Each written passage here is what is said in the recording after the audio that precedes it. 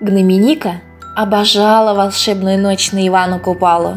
В эти мгновения ее всегда переполняло какое-то необъяснимое чувство тоски и в то же время тихой радости и умиротворения. Она любила в одиночестве смотреть на звездное небо. Луна так и манила ее своим холодным светом.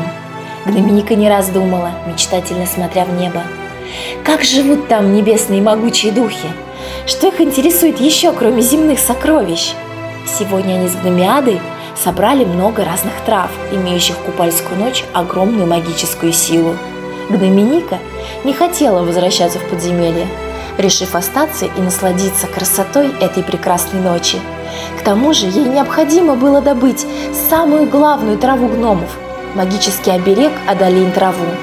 Это белые кувшинки – водные растения. Поэтому она направилась к реке, отправив свою уставшую няню отдыхать и убедительно заверив ее, что справится сама. У реки у нее был любимый уголок под кустом ракиты. Не один раз приходила она сюда, чтобы насладиться ночной прохладой и пением птиц. Тихое журчание воды наводило на нее какую-то необъяснимую грусть и тоску.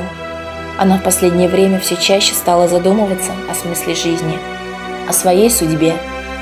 Вдруг ее грустные мысли нарушил громкий смех. Это русалки, выплыв на поверхность воды, начали оживленно играть в салки. Заразительно хохоча, они догоняли друг друга и плескались водой.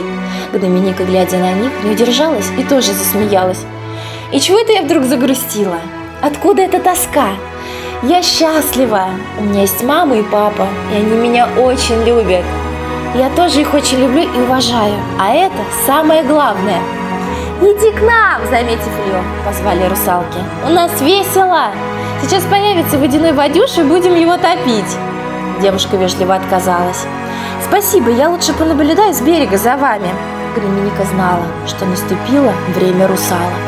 Теперь на земле их будет благодать аж до начала августа или на дня. В это время русалки могут выходить из воды и водить хороводы. Людям же необходимо быть осторожными, ведь русалки их могут защекотать до смерти или утащить под воду. Эта Гноминика знала из рассказа своей няни Гномиады, которая очень много поведала девочке о жизни русалок и водяных, о том, что они толкают на погибель людей, завлекая их магическими песнями и своей красотой.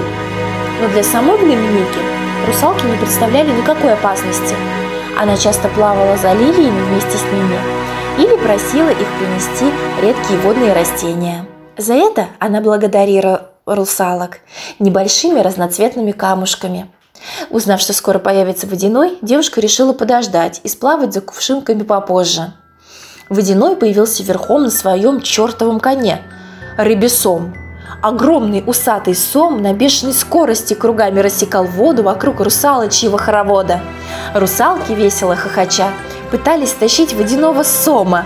Наконец им это удалось, и Вадюша плюхнулся в воду со всей силы.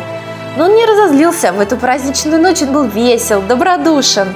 Громко гогоча он принялся ловить русалок и топить их. Веселая игра продолжалась в воде долгое время.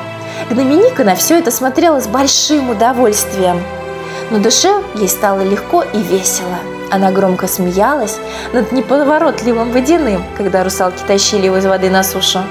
Этот толстячок с длинными зелеными волосами и бородой забавно похрюкивал, смеялся и, задыхаясь от щекоток русалок. Вдруг он резко вскочил на ноги. Его внимание привлек заливистый смех Гноминики.